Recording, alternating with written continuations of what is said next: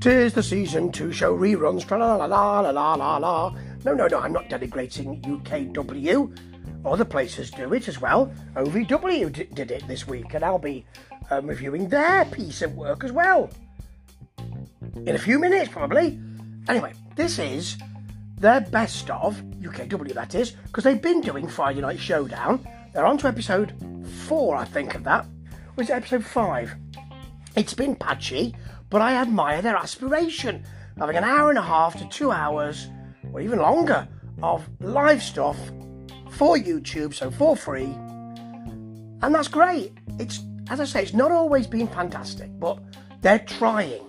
Sometimes very trying. Ha, that's the most whimsical Jeep of the season. Yes, thank you. And I think it's going to get better. But while they're doing that, they're running monthly pay-per-views. Not expensive. Well, I say not expensive. Not as expensive as the usual 20 quid to you, mate, pay-per-views. These are $2.99. And I've tried to watch as many as I can, but I haven't watched them all. So I'm absolutely delighted to see some of these matches from pay-per-views I haven't seen shown today. Shelley's, she's not called that, is she? Yes, it's Shelby Sino, isn't it? Actually, she's very good, you know, presenting this. She's straight to camera, has a nice, friendly demeanour, knows what she's doing. Very good. I was impressed with her announcing as well the other week. Now, we start, of course, before we see her, with Burrito's, in inverted commas, hilarious singing of Rudolph the Red-Nosed Reindeer. Now, the only thing is, that I can say about it, is that it wasn't appalling. That sounds like a backhanded compliment. That's because it is. Yeah, so I really thought it might be just shocking, and it was less than shocking. Okay, let's get on to the wrestling, shall we? You've got Colt Miles to begin with, facing Jumping Jimmy Jackson. This is from May in Rebound, and Jumping Jimmy Jackson will be hoping to rebound to a pin here. Anyway, Miles is a big dude. He's much bigger than Jimmy, who's a game dude.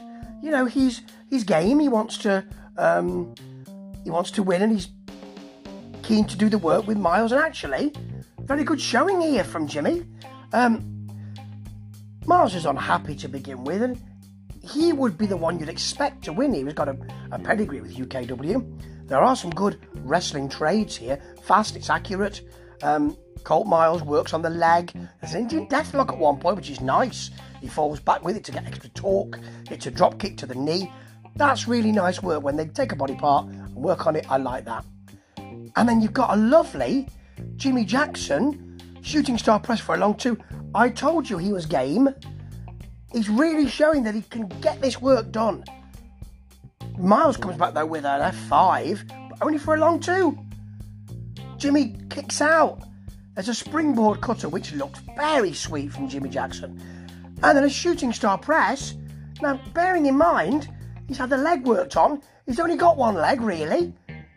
And he gets that lovely move on one leg for the pin. That's rather good, the first match. And actually, the next one we see, Rio, who's a bit cheesed off that she's fighting Jessie Jackson, who is, it seems less experienced and certainly less dark-hearted than Rio, as I think she's called by the commentary team, of usually disconnected Brett Hadley. Tonight, very warm Brett Hadley. And Lawrence Breeze, who's had some issues with my comments about the way he commentates. He does have a world-weary kind of feel. This, though, it worked very well with Brett Hadley throughout these pay-per-view matches. I have to say, when it's there and I see it, I'll call it. Okay, so this is from June. Day of Reckoning. June! Day of Reckoning, pay-per-view. I didn't see it. And it's full of attitude, this, actually. A kind of cheesed-off attitude from Rio, and a real can-do attitude from Jessie. And it works, really. Early on, Rio gets Jessie in the full Nelson and ragdolls her a bit. Always good to see. It's a sweet suplex and a sidewalk slam, and it seems that Jackson won't be able to do anything. Then the lights go out. Back on again quickly. Okay, put a penny in the meter. They do carry on working. I mean, it's not Stone Cold Steve Austin versus Savio Vega, but you know, it's on and off quickly. Flick the switch.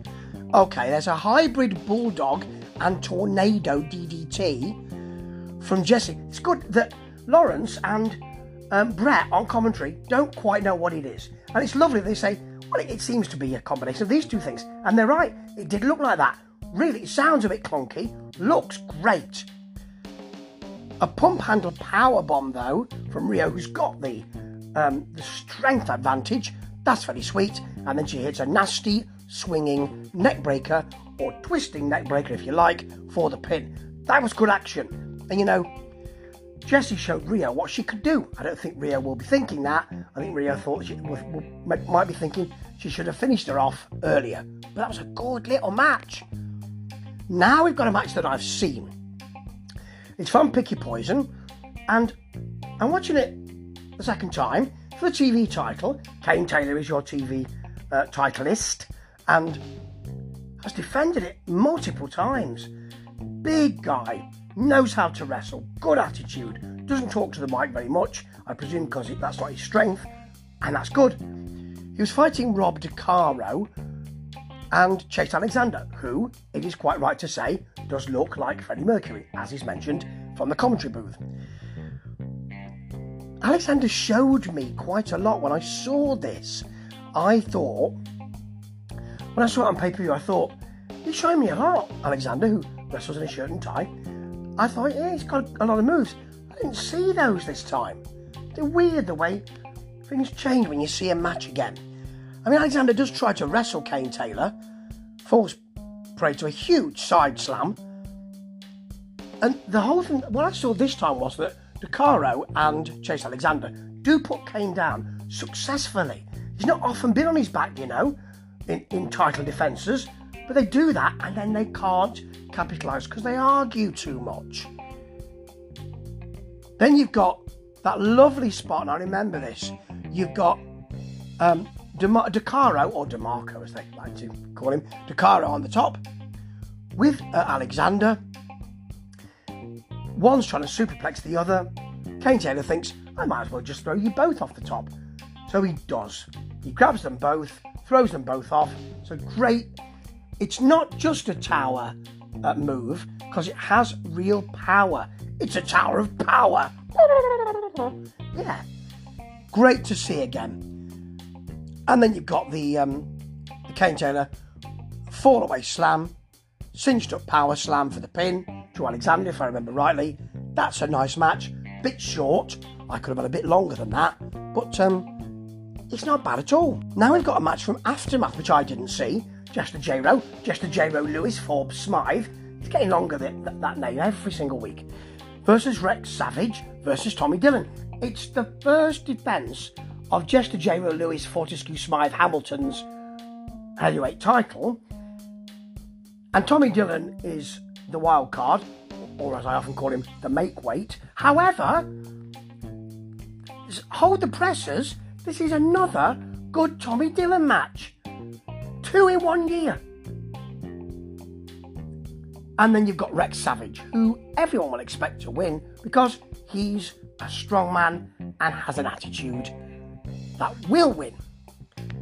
Okay, early on, you got Dillon military pressing the Jester. Then you've got Savage lifting him with one arm and holding him in mid-air, only for Dillon to think, I'll have a go at that, and spearing him. That's great action.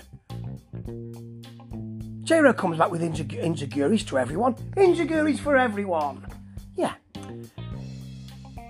And then dives out to Savage, over the top. Savage catches him, military presses him, and you can see on his face he's thinking, if I got the power to throw him over the top rope, he has a go, and yes, I can tell you, he does. Great jumping pile driver as well from Savage on the Jester, on the champ. Great. Of course, Dillon gets his claw, which is called the Dead Man's Hand, isn't it? It's not his name, actually, considering he's the wild card. And then gets a sleeper on the champ. So, Savage gets a sleeper on Dillon. It's reminiscent of the ECW Night the Line Was Crossed move, but it's a nice little touch. I like it a lot. Savage is good with his huge choke slams, of course, and he does. Choke slam the Jester. That should be it. He kicks out at 2. Not even a long 2, just a 2. Then there's a very safe, snug, nicely done sit-down powerbomb from Savage on the champ. And Dylan rolls through to a sharpshooter on Savage, which is a really good move as well. Really, some really fantastic wrestling in this, actually. In the end, the champ gets a knee to the back of Savage's head for the pin. He leaves. Good frenetic action. He can't believe he's won.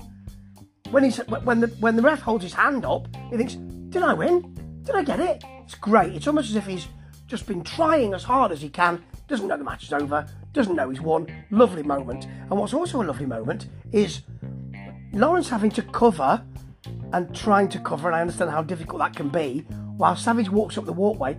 But it's really important that we saw his face afterwards, which is, can't believe I lost it. I can't believe it. And neither can we. Good match that, though. Shame we have to end with this. Los Luchadors versus Mustafa Khan and Jonathan Sedgwick for the December Bash, which I didn't see.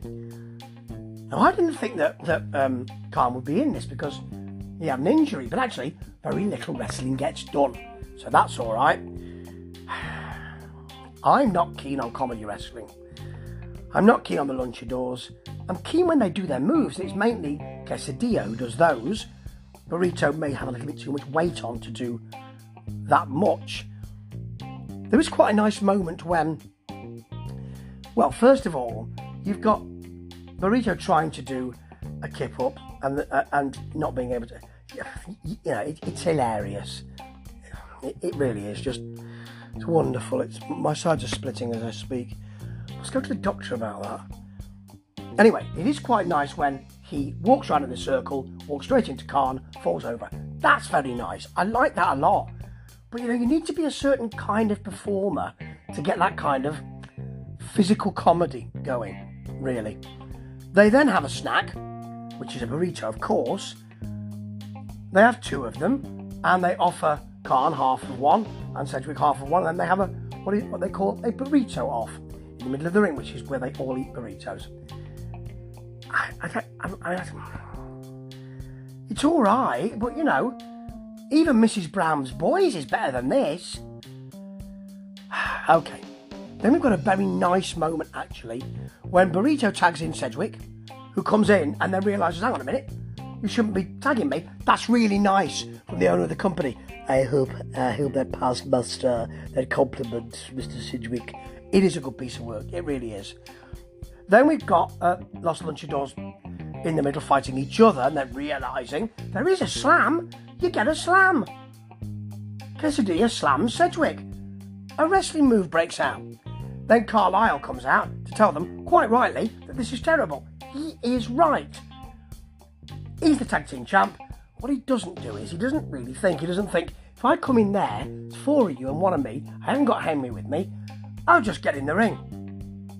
He immediately gets super kicked by Mr. Sedgwick and then double bags of nachos to the face. Like an elbow drop, but with nacho. Yeah, you get the idea. And apparently, he's pinned. The ref doesn't seem to care that it's not anybody who's in the match. And we're told everybody wins. I don't agree, I'm afraid. I must just disagree with that. But that is one poor match, and it's only because I don't like comedy wrestling, one poor match out of 1, 2, 3, 4, 5. That's a really good Christmas roundup. I really like it. Done simply. Shelby's very good. Good piece to camera.